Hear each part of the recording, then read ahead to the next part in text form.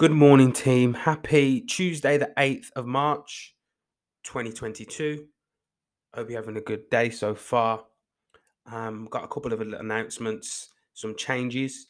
Um, the first announcement is next Thursday, the 17th of this month, got another live training, which is on Zoom.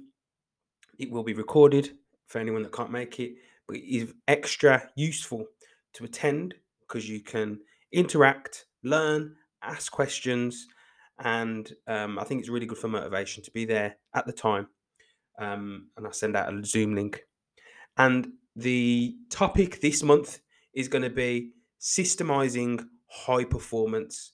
The last training was around getting your dream transformation, what it's going to take to do that. And then this month, we're going into systemizing high performance because we all set high standards. We all want to achieve big things. We want to progress. But ultimately, to get the results that you want, it depends on the things that go on behind the scenes, the small habits, the small changes that make it easy for you to perform better. So you require systems to perform at a high level. That's the first announcement. And in regards to the podcast, going forward, I've decided it's going to be two every month. And then one's going to be around mindset and one's going to be around skill set. Mindset element around how to approach it mentally, keeping yourself in a good headspace so that you can perform better. And then the skill set is actually hands on topics, whether it's around lifestyle, training, nutrition, and performing better. So those are the announcements I've got today. And last week, I didn't feel great on the Tuesday, and I went to do it on the Wednesday. I went to record the podcast on the Wednesday, and it came out awful. I still had a sore throat. I still didn't feel great. But we're back and functioning this week. But going forward, it's going to be every other week. Next week, we've got the live training. The following week, the podcast will be on again. Okay, so what I want to talk about today is kind of interlinked a little bit with systemizing high performance, but it's not going to spoil the actual training. It's around discipline. A few people have asked me recently, how do I build more discipline? So you're already aware that motivation is transient, it comes and goes. But now the question is, how do I get more discipline? The first thing I want people to realize is that there's some area in your life that you're disciplined. What is discipline? You persevere, you do it even when you don't feel like it, and you're consistent. There's some area of your life that you do that, whether it's a relationship, whether it's in your job, whether it's whatever the case may be, but the common denominator is that you value it and you believe in yourself in the process. So discipline is something that you have. It's just that you either don't value, you haven't connected the dots of health and fitness yet, and maybe you're reluctantly doing things, going through the process half-heartedly because you don't believe in yourself. You've got one foot in, one foot out. So the actual way to build discipline, it's very simple, it's very straightforward. There's no magic hack for it, and it is by using the muscle. The same way you build your biceps by doing curls. You don't get the biceps before you do the curls. People think that way. People think, well, I need bigger muscles to lift the weight. No, you've got to lift the weights first. You start small and then you get bigger muscles. So the same goes with discipline. You start small, and that's where most people go wrong. They want to go from 0 to 100. Oh yeah, I saw a video of someone online doing a 100-day challenge, no carbs for 100 days or something like that. And ultimately, that tests your discipline too much for where you're at right now, in that area of your life that you're in right now, that it breaks. And it's not the fact that it breaks that is the problem. It's also that you don't believe in yourself anymore and you reinforce the belief that, oh, I'm just never going to be disciplined.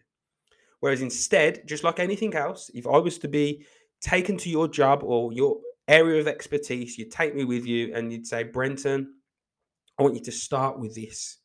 The first step, the most simple thing.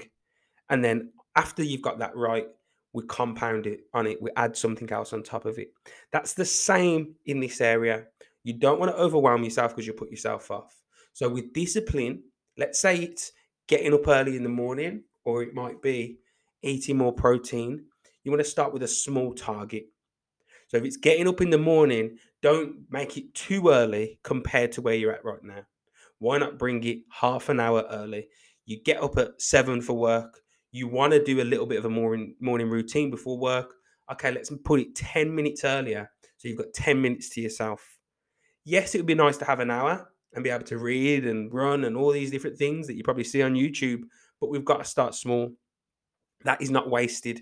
It's not as black and white as either it's a waste of time or it's good for me. No, Rome wasn't built in a day. So discipline is built, and then over time you compound. And on top of that, you want to create a positive relationship with discipline. I've learned in my experience, and I'm going through this at the moment, that I've got a very unhealthy relationship with discipline, which means I see it as restrictive, someone holding me back, a bad thing. I've done something wrong and now I'm being punished. And ultimately, if I have that relationship with discipline, that's going to make me procrastinate on doing difficult things, doing things that require discipline, because no one wants to feel that way. It kind of reminds me of school. It kind of reminds me of someone bossing me about. Whereas with discipline, the more positive association that's on the other side of it, the more likely we're to do it. So when it comes to weight loss, it might take 6 weeks, 12 weeks for the positive association to come to fruition, to come to surface. Now I can fit in those jeans. Now I can fit in that top. Now I've got more energy. You might have to wait a bit longer. And this is where it's important to start celebrating small wins and giving yourself permission to celebrate them, literally. Because in those little steps, I went to the gym 3 times this week. I'm going to reward myself. Now there's a positive association. What are you going to do for yourself when you hit that target of 4 workouts a week? Really think about that. What's a reward for you that is going to reinforce that habit, make you feel proud, not feel guilty, and that you've deserved? Yes, you can have a takeaway. Yes, you can have a chocolate bar.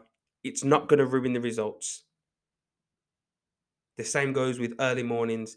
If I wake up every day in the week, I get to do this thing that I enjoy, watch my favorite program on the evening, or I get to read this book in the morning that I like. Apart from mornings, I don't get to read it. This creates an extra positive association with the thing. We're not dressing it up. We're not being airy fairy. Yes, it's not easy to get up. Yes, gym workouts will be tough, but we're also aware that the more positive association we have with it, the easier it is to do. Whereas if we always see getting up early, going to the gym, eating certain foods as taking away from you negative, that's all you're going to think about. And that's exhausting. And that's where it taxes our willpower. So discipline is very important, but it's more important how we have a relationship to discipline. And I'm going through this too at the moment. And I'll leave with a quote that a guy called John Maxwell says: most people want to feel good so that they can do things. And John Maxwell says, I do things so that I can feel good. So all he does is he's flipped it on its head. He takes action on things because he knows how he will feel afterwards. He might reward himself, but he also feels a sense of accomplishment, feeling proud of himself, blew off some steam, who knows, whatever it might be. Whereas most people are conditioned to think, I want to feel good so that then I'll go to the gym, so that then I will carry on eating better. And that's the trap of motivation. Like I've spoke about before, motivation is nice, but people get addicted to it. It's like sugar. Sugar isn't bad, but when we become addicted to it, it's not good for us. It's not a long, sustainable source of energy. You have a Mars bar before a workout, it will give you a little pump, it will wake you up, get you going, but then there's a quick come down. It won't be fueling you after the workout, the next day, and all that kind of stuff. That's the same as motivation. It's nice. You enjoy it.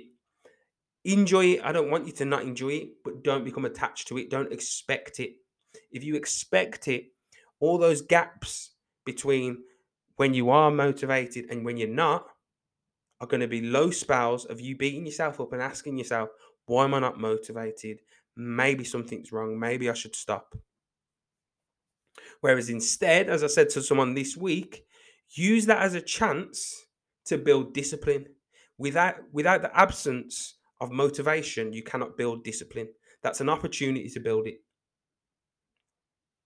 Both are useful, but you want to rely on one that is way more reliable, way more sustainable, and something that's in your control.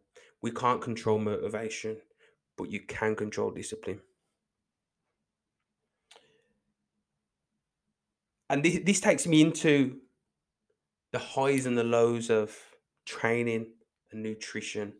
When we get attached to both, when we hit the low points, and I do this personally, I really try and make sense of it.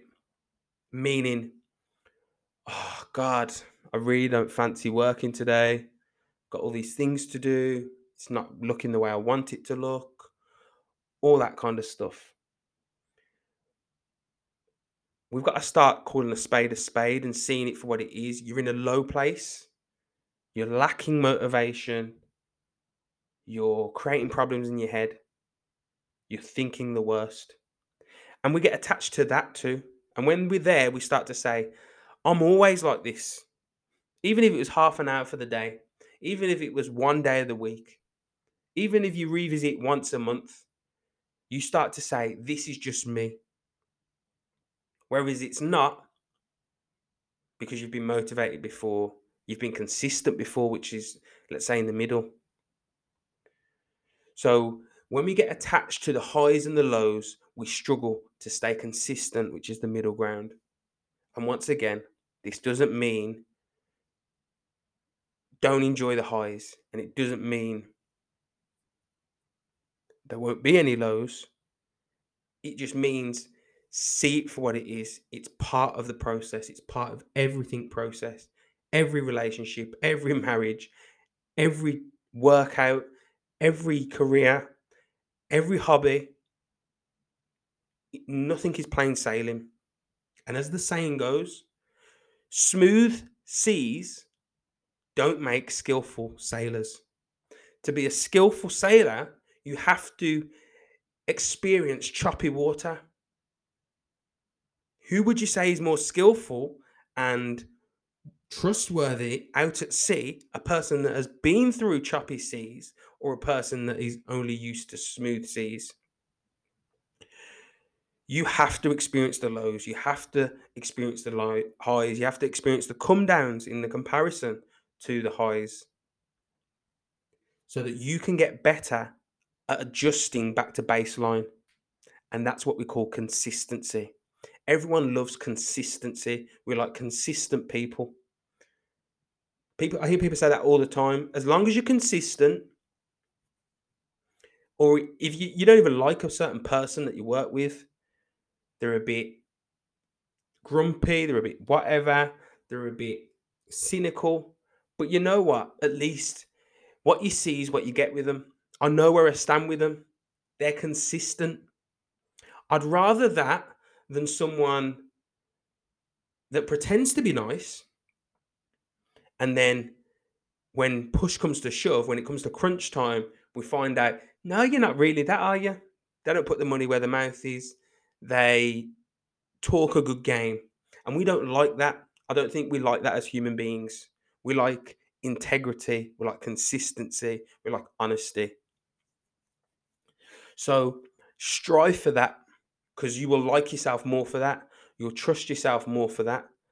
And you will allow yourself to have the low points. You'll allow yourself to enjoy yourself, have the high points and have days off and all that kind of stuff, if you know deep down, I am consistent. So, first things first, build that consistency by coming back to baseline, not getting too attached to the highs, and not judging yourself too much for the lows because they're inevitable. That's all that changes over time. They don't go away, they just happen less frequently, and you don't get as affected by them. That's what I've learned. I've noticed that I used to be very bad with technology. And when I was becoming an online coach, it was really difficult for me to get used to all these systems that I had to build to get used to, whether it's the podcast, whether it's the online coaching app, all these different things. And I get very annoyed when I'd hit a barrier or something was difficult or I couldn't do something yet. But then I've noticed certain areas of my life, I'd experience similar blocks, barriers, plateaus, but I'd enjoy it. And I'd be like, oh, okay, this is a new challenge. The gym's been one. Certain games I've played has been another. Other areas where I'm intrigued and I don't take it personal. I don't think that this is the end of the story. Whereas with technology, for example, I thought I'm trying to prove that I'm good at technology. I'm trying to prove that I'm good at this area of my life. And because I wanted it so bad and because I was trying to prove myself, I was resisting every little lesson, every little obstacle, because that was feedback to myself that I can't do it yet. I'm not good enough. What if I can't do it? There's no reason to say you can't do it. Everything that you're experiencing in the process right now, someone has been through and they've come out the other side. Someone that looks like you, someone that might be the same age as you, someone's got the same struggles as you, someone's got the same personality type as you. There's no exception. Yes, it's difficult. Yes, it takes time. Yes, it takes perseverance, but it's not impossible. And as I said to a client the other day, and they nearly threw up when I said it because it was so positive and it made me laugh. She said, it's impossible. I said, no, it's not impossible. The word itself says, I'm possible. When you look at things from a different way, it empowers you. So, all I encourage you to do this week is to be curious and look at what you're going through from a different perspective. When we become stuck, we become very narrow minded about this is the way it is, and that's it. And if anyone even asks you a question about it or challenges it, if you're in the place where you get het up, angry about it, that's a sign that you were attached to seeing it in a certain way. But the only person that suffers is you. Yes, it's okay to be frustrated. Yes, it's okay to hit a plateau. But if you stay stuck, but also close minded at the same time, I have this very firm belief you are only hurting yourself. I see an analogy in my head, and this is nothing I've read before, but it literally popped into my mind the other day. It's like someone being stuck in a hole and someone coming by and saying, oh, I've got a rope for you that's going to help you get out that hole. And you're like, no, thanks. I don't like that rope. It's not the kind of rope I was thinking about. I want a different one. And the person above the hole is like, "Oh, I'm sure any rope you'd be grateful for, but okay." And then there's you in the hole, and you try and throw your own rope up, and then hope that you can pull yourself up like that. Because ultimately, where you are right now, where I am right now, where we all are right now in different areas of our lives, is a outcome of what we know about that thing, what we genuinely know about it. Because there's knowing, oh, I've read a book about calories, I've read a book about how to squat, but then there's actually experiencing and understanding what it actually is. And I think that's one of the things of this time, the information age. The thing is, everyone is a jack of all trades and master of nothing. Everyone knows a little bit about everything. Everyone's read an article about Taekwondo, Brazilian Jiu Jitsu, something. And it's very easy to think, oh, I know that now. There's a very early narcissistic phase that we all can go through where we know a little bit of knowledge. And because we know that, we think, oh, okay, I've got that sorted now. And as soon as you think you've got it, as soon as you think you know, that's when you lose it. That's when you stop learning. That's when you stop growing. I think it's like some of the, I don't know if it's the Karate Kid films, like it says about always being a student, continue to be a student because it's only going to help you stay open minded because then you can keep moving forward. As soon as you get closed minded, that's when you stop giving yourself the opportunity to change and evolve. So I hope that's been useful today. I look forward to the live training next Thursday, which is systemizing high performance. I hope you have a great week this week. Re-listen to this episode if anything's run true and you're going to actually implement it around the discipline, around creating a better relationship with discipline by adding some positive associations to it. After the gym, I get to do this. When I wake up early, I get to do that, and so on. Have a great week and speak to you all soon.